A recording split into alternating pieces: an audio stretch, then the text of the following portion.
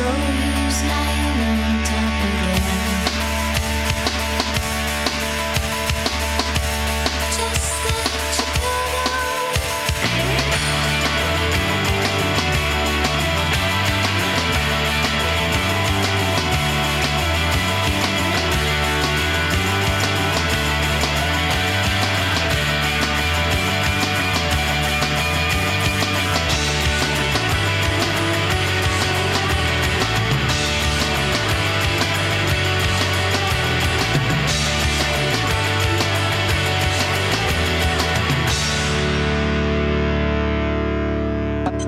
Go.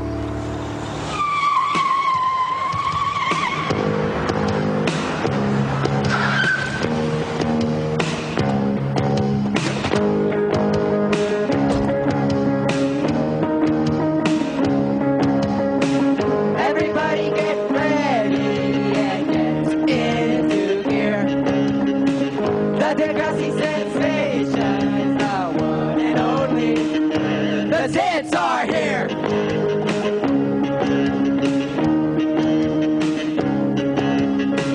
Everybody wants something they'll never give up. Everybody wants something they'll take your money and never give up.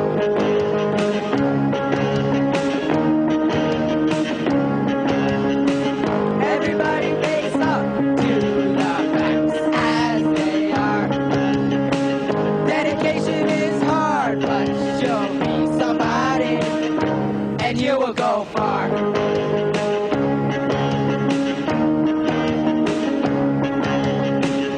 Everybody wants something they'll never give up. Everybody wants something they'll take your money and never give, and never give, and never give up.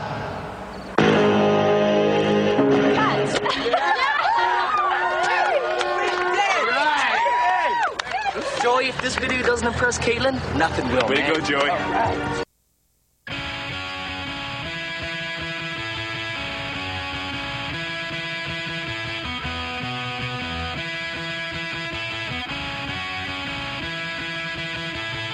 What's the question you asked me? Wasn't the answer I gave? Made me feel like I was on a train. It was a distant voice.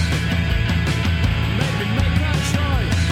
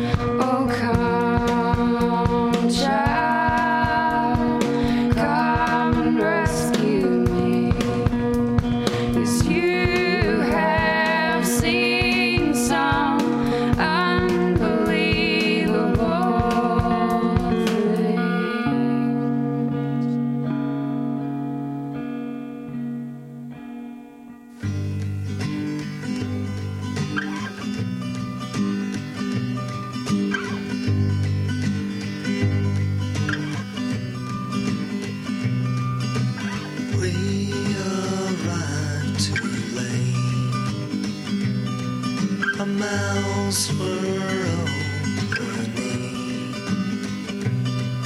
I turned off the light. So come on, night. You're a witness, you see me interrupt a good old-fashioned fight. So come on, night. Everyone is gone home to oblivion. Home to oblivion. Home to oblivion.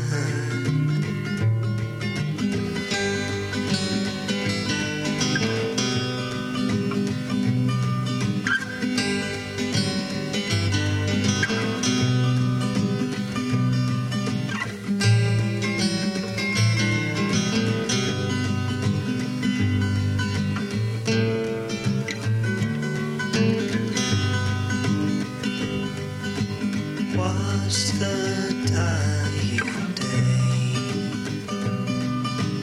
blushing in the sky. Everyone is uptight. So come on, night. Everyone is gone home to oblivion. Home to oblivion. Home to oblivion. Home to oblivion. No, we're not illegitimate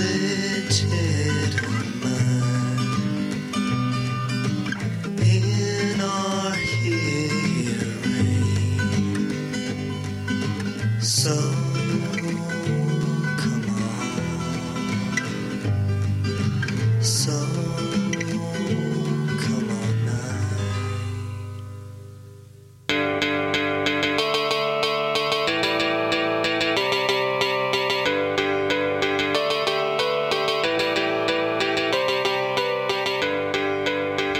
All right, everybody. Yeah. I don't know where you're going, but you can't stay here. Well, actually, you can. You can continue listening and listen to Living Writers, but we're leaving. Yeah. And we're gonna go drink. We're gonna go finish up our whiskey or beer. Actually, just beer. I think we're going to start our beer. Yeah, we're actually going to start our beer and then finish it a couple hours later. But anyway, Yeah. Maximum Summer Show. My name is Dustin. I'm Brian. Here's what you've been hearing. Elliott Smith with No Name Number 3. Before that, Cat Power with Crossbones Style. Before that, The Wedding Present with their FCC-friendly cover of Pavement's song Box Elder. Before that, The Zits from Degrassi. Yeah. Degrassi High with Everybody Wants Something. Before that, Belly with Geppetto. Before that, Huggy Bear with Pansy Twist. And that is where we started to set off.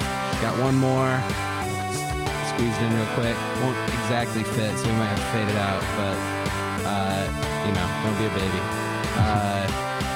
Have one on us, except not on our actual tab. We don't have any money. Not at all.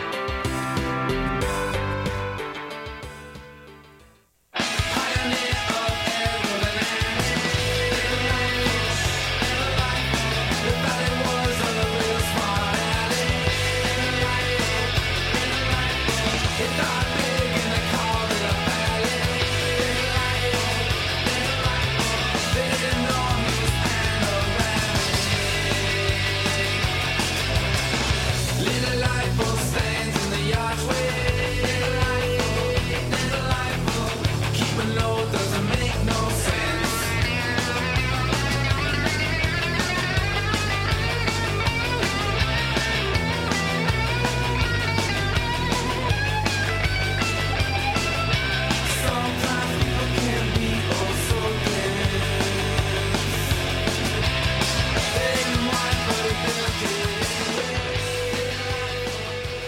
Wetlands are home to hundreds of wildlife species. They also purify our water and provide extraordinary places to enjoy the outdoors. But more than half our original wetlands have disappeared, and we lose 100,000 additional wetland acres every year. Since 1937, Ducks Unlimited has led the charge to restore and protect our wetlands. 1-800-45-DUCKS or log on to www.ducks.org. Oh, Wanda, you sure is pretty in them tight clothes all painted up like trash. 1, 2, 3, 4!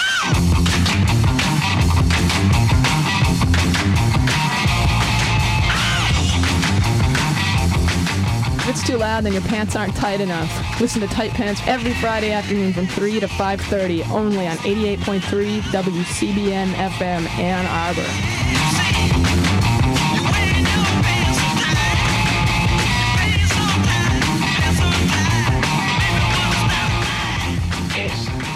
Taste that rock and roll, Russ. Well, I'm afraid it's here to stay, Hal.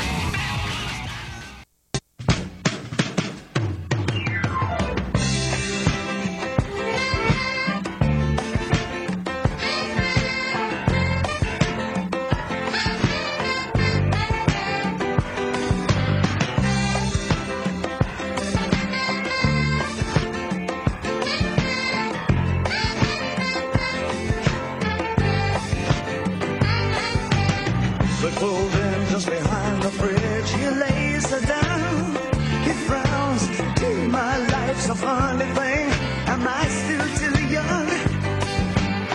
He kissed the diamond there, she took his ring, took his babies. It took him minutes, took her nowhere. Heaven knows he'd have taken anything.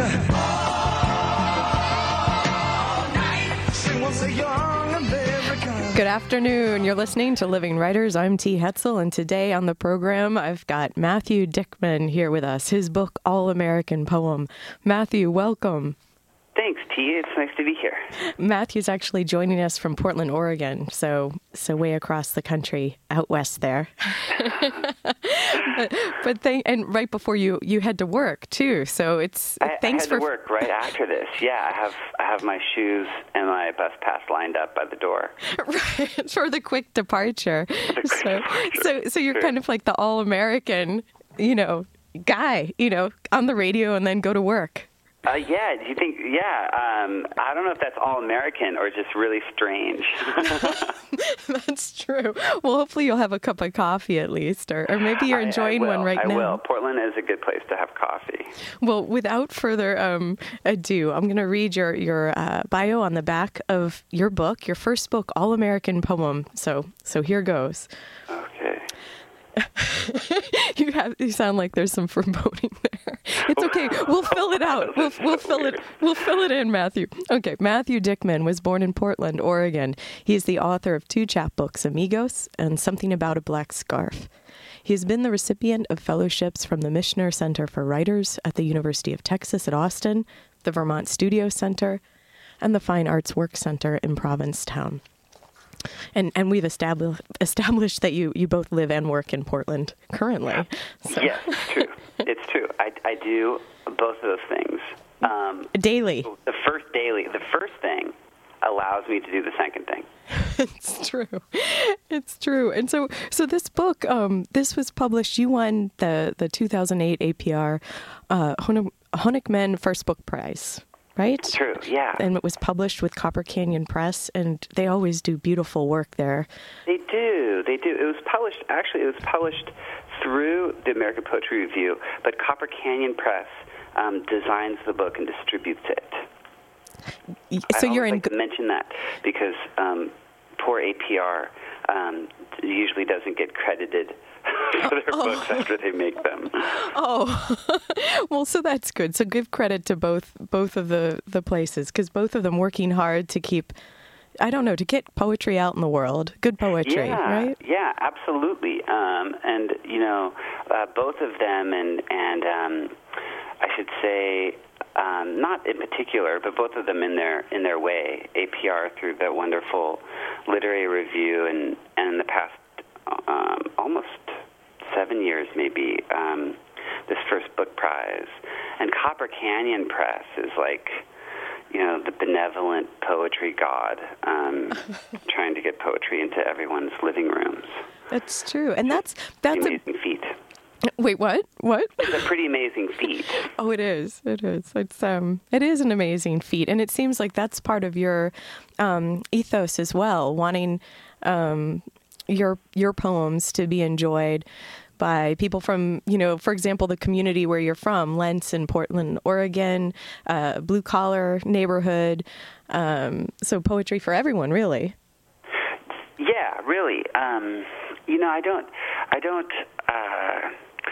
don't have like an audience or something that I'm thinking about when I'm writing the poems, but I do wish and hope for poetry to be in our lives in a more regular way than just read at weddings and funerals.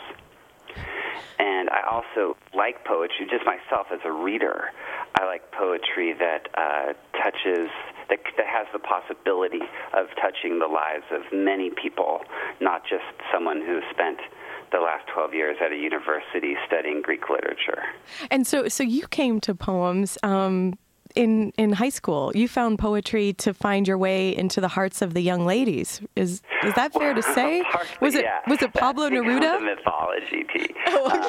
And it's partly that story is true, but also when I think about it a little deeper than that, early on in high school and in grade school, before that, I was involved with theater.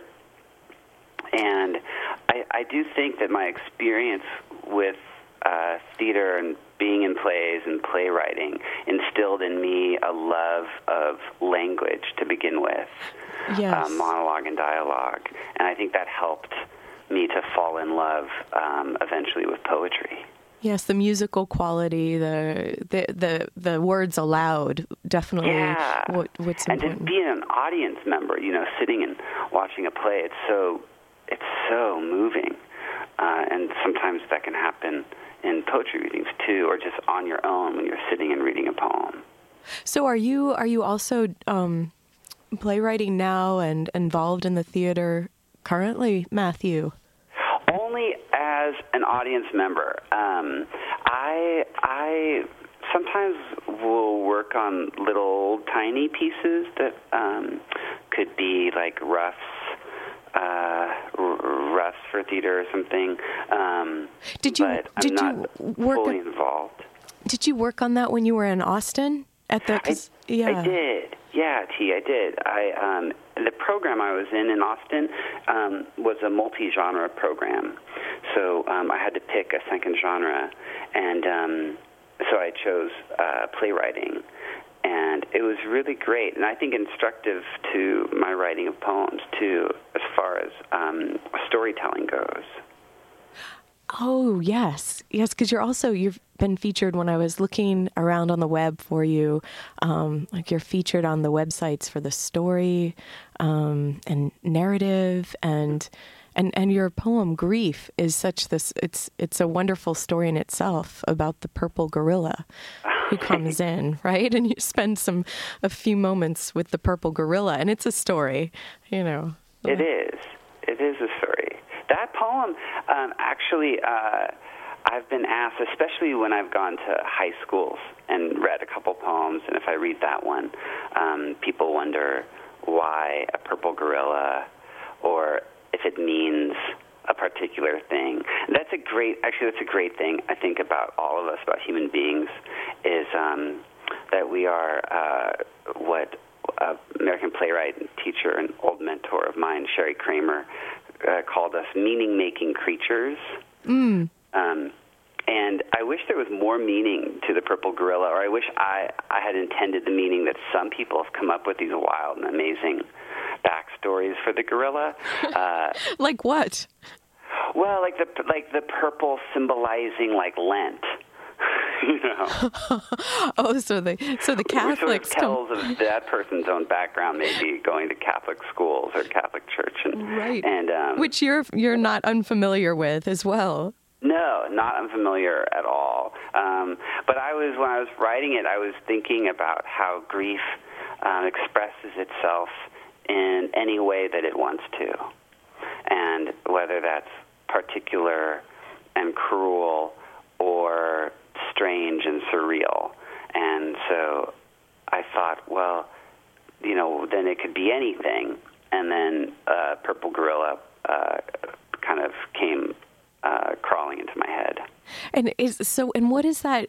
What does it feel like when you go to these places and you're interacting with people who've maybe in schools where they've studied your poems, and so they're asking you about them? What is it like what's that feeling like when you're talking with them about it, and they're finding all these layers of meaning in it, and they may veer away from your own layers of meaning? It's strange, but really kind of wonderful. I mean, first of all, the experience is strange and wonderful because it's starting to become more of a normal part of my life, but it seems very much outside of my life in Portland, where I have friends and I write and I punch into work.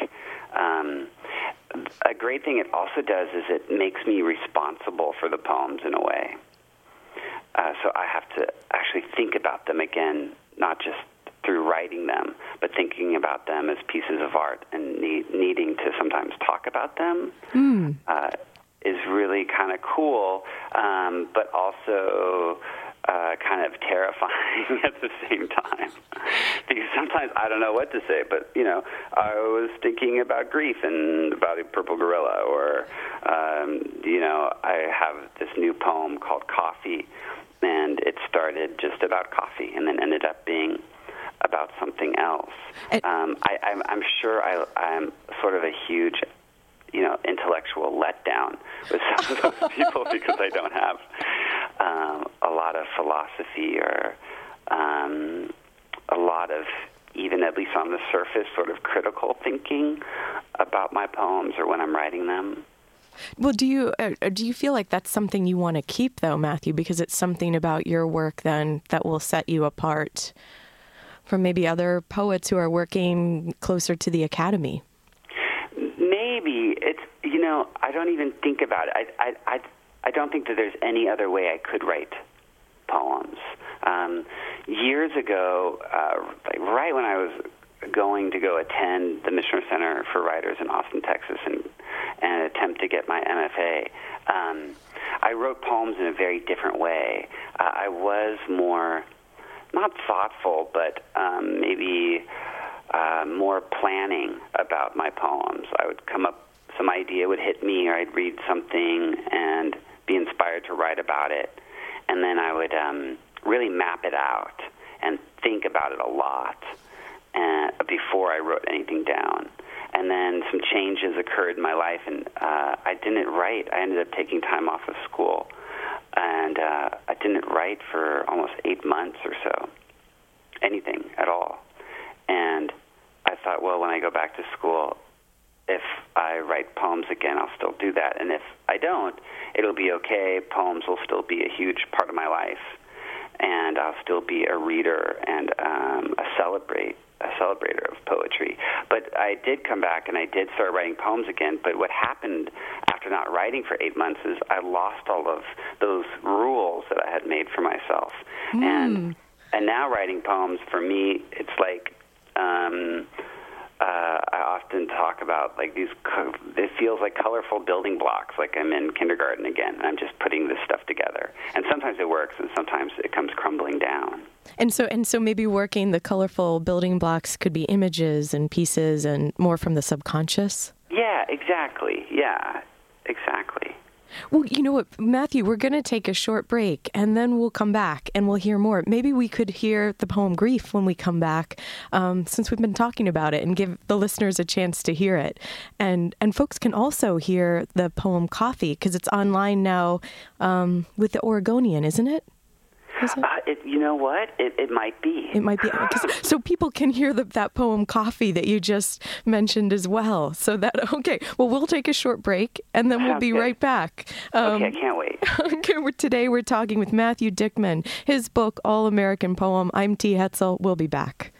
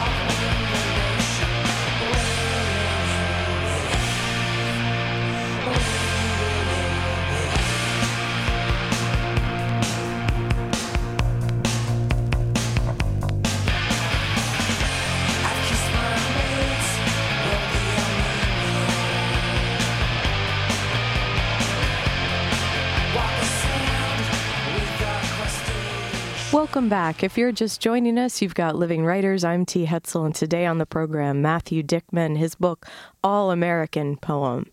So welcome back, everyone. Welcome back, Matthew. Hey, thanks. I've got your photo up on the computer here. So, oh man, you're one up on me. I wish I had your photo here. Oh, okay. Well, maybe it's the magic of radio. I'm supposed to be the disembodied voice anyway, I think, right? I don't know. Something like that. Well, at least it's a beautiful disembodied voice. Ah, you are too kind, Matthew Dickman. Again, too charming. All right. Well, let's before you have another chance to be charming, let's hear the poem. And God, the Pixies, they were really great then, weren't they? Oh, yeah, they were amazing. What an amazing band.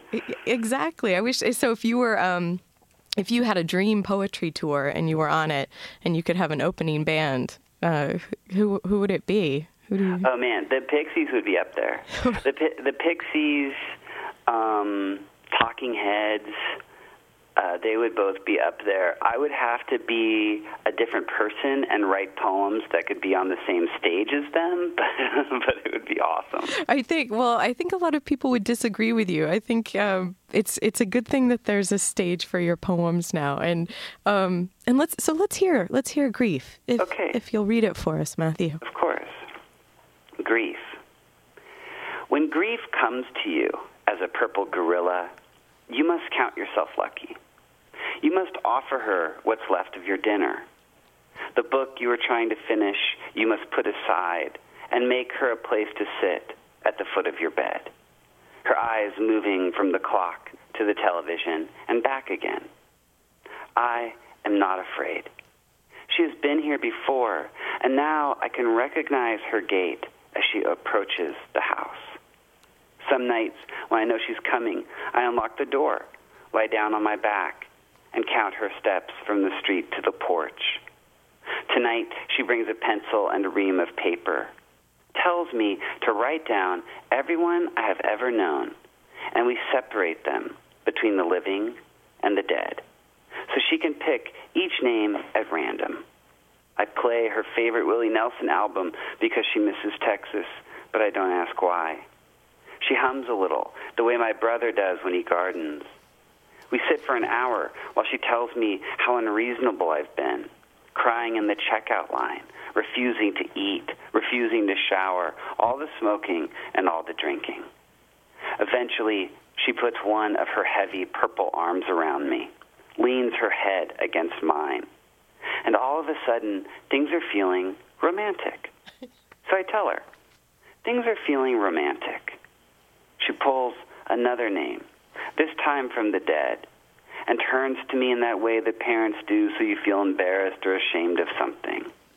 Romantic, she says, reading the name out loud, slowly, so I'm aware of each syllable, wrapping around the bones like new muscle, the sound of that person's body, and how reckless it is, how careless, that his name is in one pile and not the other. Thank you, Matthew. You're welcome. That is this a poem? And in the book, is this a poem that was written after the 8 months? So then, an example of your way of writing without rules. Yeah, it was, and it was actually written about 85% or 90% of the book was written actually after I graduated from my MFA. So I think there's like maybe 4 poems in the book that are in my thesis, and then the rest came afterwards. But this is certainly one that was written after that time of not writing. And it's funny how that works, isn't it, with the MFA? Because you have a thesis, and then you think that might be it, but it's really, like you said, 95% almost was what you made afterwards, which is what became this first book, this prize-winning book. Yeah, it's a lot of the time, like first books will be a lot of someone's thesis, and almost every first book, not all, but almost every first book now is written by someone who's gone through an MFA program for good or bad. But the MFA program or the decision for me to go to one wasn't really necessarily to write a book. It was that I had been out of undergrad and working for a while, and I thought, well, it might be nice not to work for a couple years. And so I thought about MFA programs as a sort of fellowship, to write. Time and money. Time and money. Yeah, time and money. And Austin seemed like a good place, especially since, by some miracle, that's where Michael also got in. So there's this odd, stroke of luck. So you guys could be in the same town again for a stretch stroke of luck, time. and also, I should say, written apologies. We got in, but the board was, and for good reason, distrustful after looking at our undergraduate history. Well, because you were less than stellar, right? Less than stellar. That's really a polite and diplomatic way to say it. I spent 7 years as an undergrad, and I think I graduated with a 2.3 or 4 or something like that. I was not a great student. I was excited about school in a way. I romanticize about college campuses because they're often so beautiful, and people going to classes with their books and maybe even some ivy on the side of some building somewhere, or on their shoulder even, perhaps, or on their shoulder even. Yeah, absolutely. But yeah, not a great student. But by the time I had gone to do the MFA, I was older and I was a little more concentrated as a person. It's almost like you give Austin a shout out with grief when you say, "I play her favorite Willie Nelson album because she misses Texas." Maybe the Broken Spoke. I really miss Austin. Maybe I should play my favorite Willie Nelson album. I think that's what you were doing in this poem in a way. Yeah. Right? Right. I think you're right. And it's wonderful because you actually, so many of, I don't know, like the ideas and the images that you work within seem to be also present in this poem. For example, like there's a brother that comes into the poem as well, and when he gardens, and the feeling like of romance, and then the body, and so it's and definitely the. I mean, it's almost so unsettling, really, when you think about making a list of the people who are living and the dead, and yeah, I don't know. Anyway, now do you feel like you're back in one of those high school classrooms and so? Not at all. No. Trying to ask you. So, and that's also because you were a visiting writer at Reed College as well, too. So working with college students. Well, that actually hasn't happened yet. Okay. I've read there, but I'm excited about it. It's going to happen, I believe, in October. That will happen. Okay. Well, so I'm getting ahead of ourselves with that one, but it's okay. October will be great. It'll be beautiful here in Portland, and I wish it was October right now. And how do you feel about returning to Portland, where you were born, and a place that is so alive in this particular book of poems, All American Poem? I feel really good about it. It was really important and moving that I was here when the book arrived in the post, to be in the place where I started writing poems to begin with. And I've come and gone from Portland for years, and returning this last time about a year ago, it was a kind of a hard return in a way, but when I got settled in here, I was really excited to be here. And Portland is full of all of these amazing artists and writers and filmmakers and musicians, and I've been lucky enough to find some of them and have some of them find me, and start building these exciting relationships. So you have the relationships from when you were a youth, and then the ones that you're building now too, and some of them may even be the same people in an arts community. It's true, yeah, and it at first, when I came back, it felt like two different Portlands, like the Portland of my youth, and then this new Portland that I was returning to. But the longer I'm here, those two sort of ends get closer and closer to meeting in the middle, which is nice. So yeah. So a new place yet again then, in some ways. It is. Yeah, it is.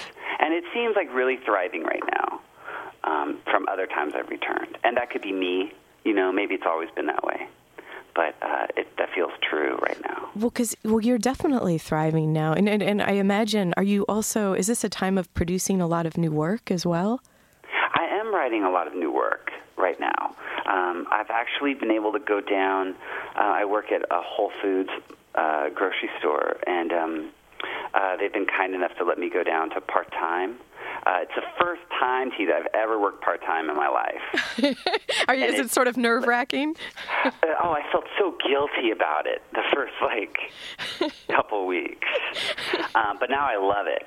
And it does allow me to write new poems, which I've been writing and then sending on to now my new editor, Michael Wiegers at Copper Canyon Press, which is also kind of a new experience. Elizabeth Scanlon, this brilliant poet and editor at American Poetry Review, my experience with her as an editor was so great. And I'm just lucky that I can move from her to another great editor and send him new work. So how does that work? Do you, how long does it, can you walk us through something do you have a group of poems and then you send them to Michael Wiegers over at Copper Canyon, or is it something that's more even, kind of more free-flowing than that? So it could be one poem and then send it, and does he give you feedback? With me, it's more free-flowing. I mean,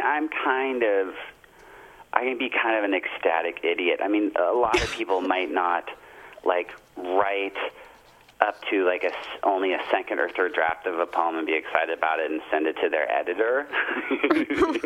Right.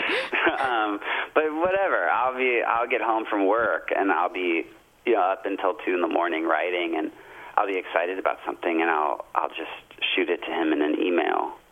And then also sometimes I will put 4 or 5 poems together and print them up and mail them as a more formal sort of... Ooh, yes. You're wearing a suit. Oh, totally. Mom's in the audience, put a tie on. What? Right, try not to cuss. Yes, and you're doing great, by the way. We got to give you some props for that. I read somewhere also today that you had said at some point that you feel like you maybe put a lot of the daily or the anxiety that builds in life, and you put that in the poems, but it sort of becomes translated into this ecstatic hopefulness. Yeah, it does. It's often those things for me, like anxiety, like being on a plane and there being a lot of turbulence, and the anxiety that I feel then compared to the anxiety I feel maybe kissing someone I like and have wanted to kiss for a long time for the first time. Those are two very different experiences, but the energy of them, for me and my body, sometimes seem very, very similar. And also, I think that we should, if we can, or I think that I hopefully try to celebrate just the things in my life, and that includes all things in my life, really difficult things, and then really lucky, maybe more happier things. I think they all have a place, and whenever I sit down to write, I hope in the best poems that they're all given the same amount of thought and honor, Yes. That's actually a really great thing to say, I think, because so often it seems like we do, like you mentioned at the top of the hour, with the, going to poems in times of maybe at funerals or in times of great sadness or or maybe when people are keeping journals, and a lot of times that's where the source of the words spring from. But it seems like it is important, definitely, to be, because the ecstatic nature of poetry and the celebratory is equally as important. And so yeah, you said it so well, Matthew. Let's we're gonna take a short break. Maybe when we come back, would you mind reading your ode to your neighborhood, the Lents District, and then maybe some new work as well? Okay, that sounds like fun. Okay, we're going to take a short break today on Living Writers. You're listening to Matthew Dickman, his book, All American Poem. We'll be back.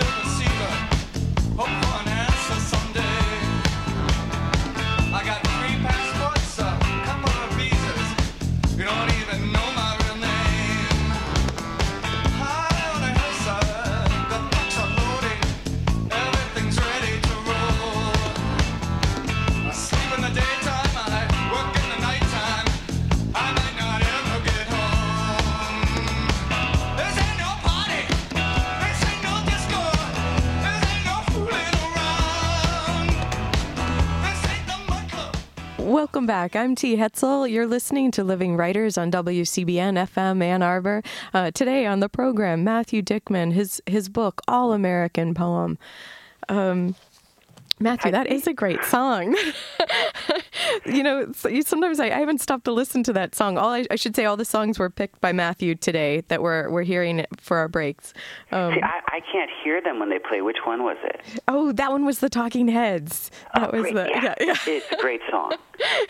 Oh, sorry. I'm sorry. So you're sitting there sort of waiting for us to come back, like the voice in the out of nothing, right? No, it's okay. It's not like the DMV. It's fine.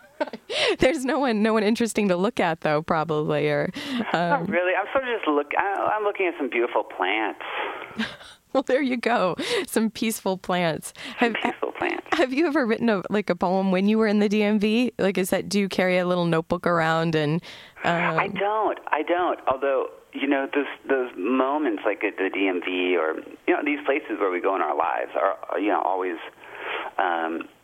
with me when I get home and I sit down and write. I actually can't write in public, like at a cafe or something, because my mind gets too easily occupied with things around me, people walking by or people's conversations and that sort of thing. So it's sort of impossible. I have to be alone with everything, at the end of the day. Yeah, that's kind of amazing to hear, because when people were reading through your book, All American Poem, they might, or even listening to that one of your latest poems, Coffee, they might imagine that you are actually, because you say in that poem, Coffee, you're stirring like the cream into the coffee, and so it's very in that. So you recreate the moment very well, even if you're writing it at 2 a.m. Right. Well, it's sort of like, I think about it, it's like, you go swimming, like if you go like jump in like a pool, or you go like, maybe luckily you get to go swim in a pond or something, and you know how great your skin smells for the rest of the day? Like it still smells. Yes, yeah. Like that cold water. I think that's just sort of like our experiences in life at the end of the day. You can still smell depending on the day, it's either like you can still smell that wonderful, clear, beautiful water from the lake, or you can smell that that chlorine. Yeah, a little bit of the day's stink as well, right? But maybe, and that's the part. What you do. Maybe those are the essences that you're distilling for your poems. That's what stands out then. Yeah, it does stand out. It totally stands out.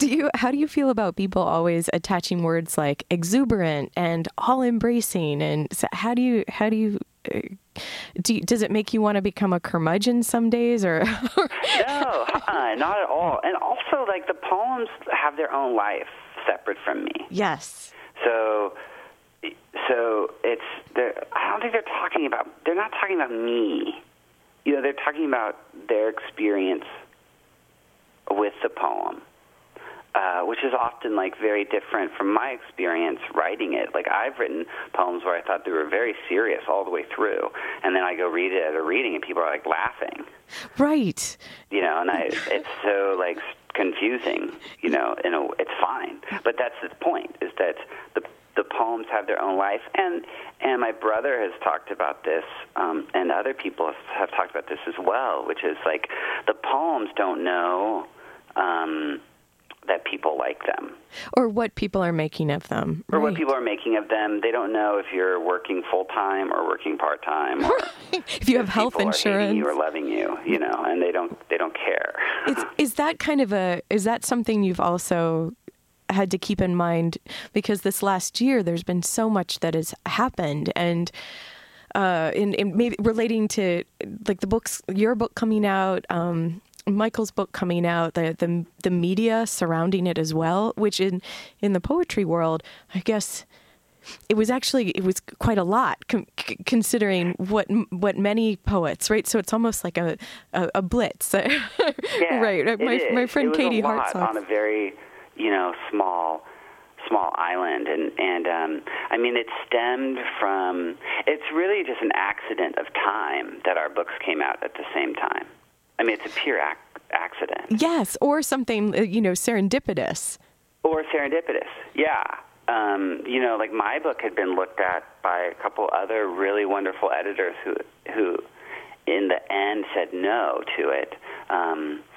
Said no to, like, a very early version of this book that's now out. Right. So there was a chance that my book could have been published in a very different version, like, 4 years ago. Isn't that strange, too? Because especially... And then if Michael's book was published 4 years after, I don't think there would have been the worry and the attention, you know. Does it feel like because that's why I wonder if it feels like a worry to you, or if by thinking about the poems, which I think you're exactly right in, and so is Michael, that they have lives of their own. If they're actually art, because there's poems in the world that we need for certain reasons, right? Or to write for certain reasons, but they don't necessarily mean that.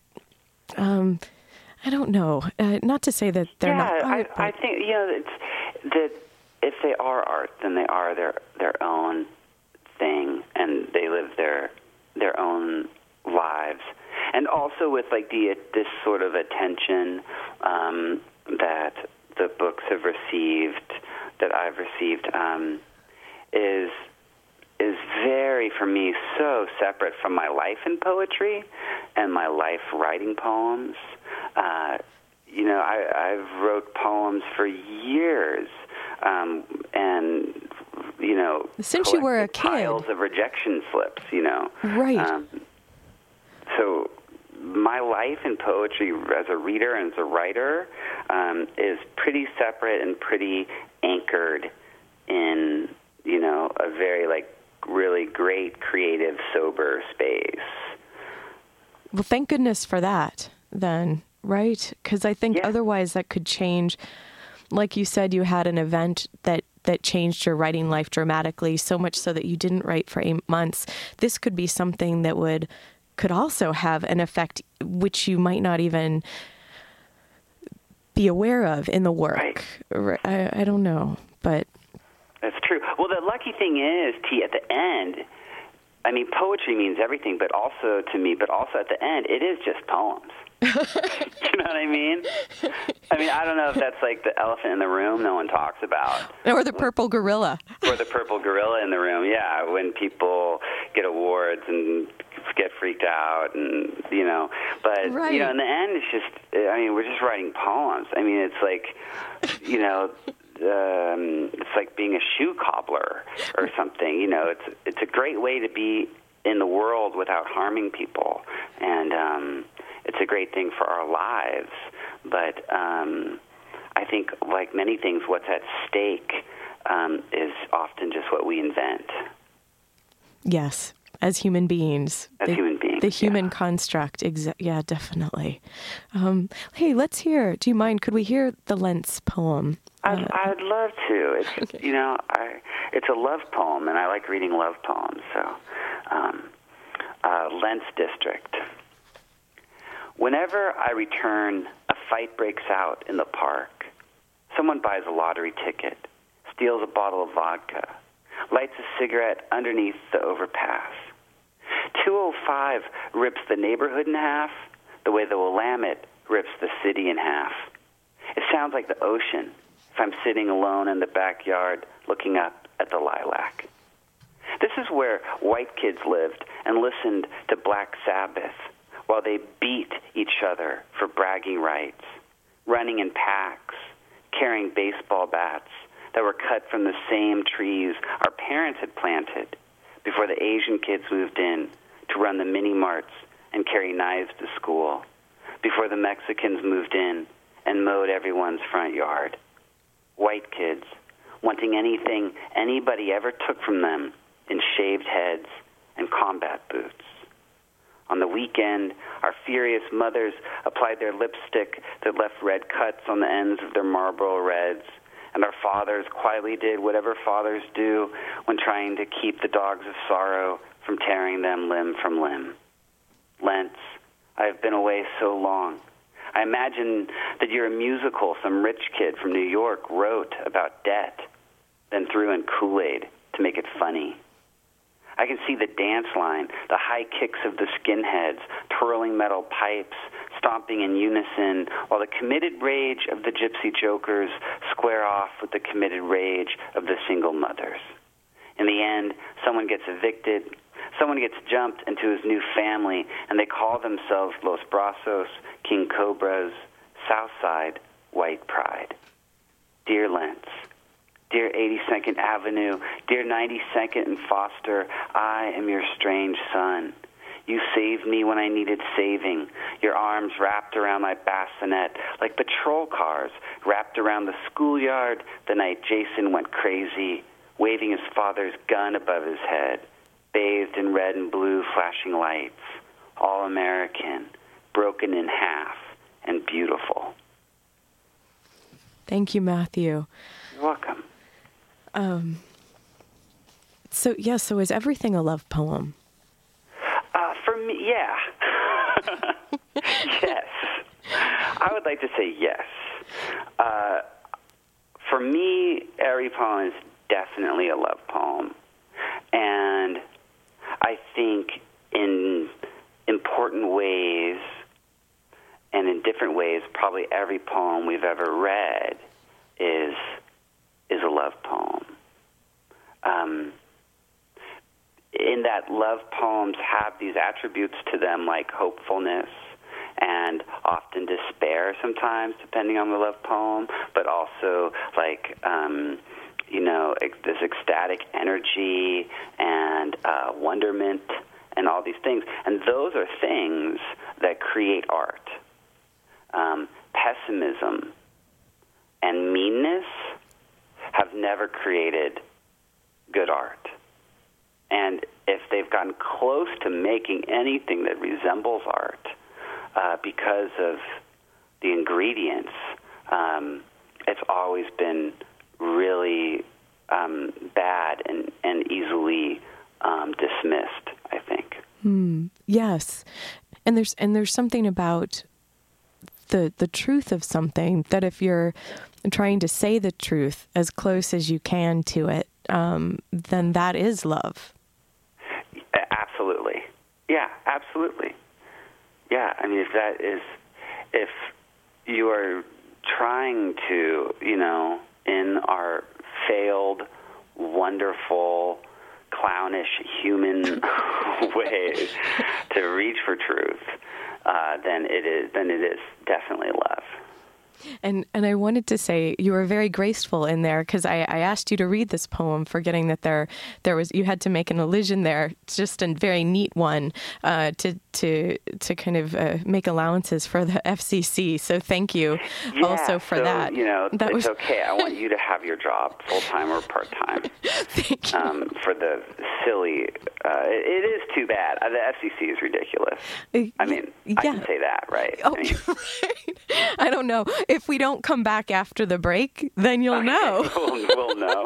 Okay, so we're going to take a short break, and then we'll be back. Today we're joined by Matthew Dickman, talking with us from Portland, Oregon. His book, All American Poem, out from Copper Canyon Press. We'll be right back.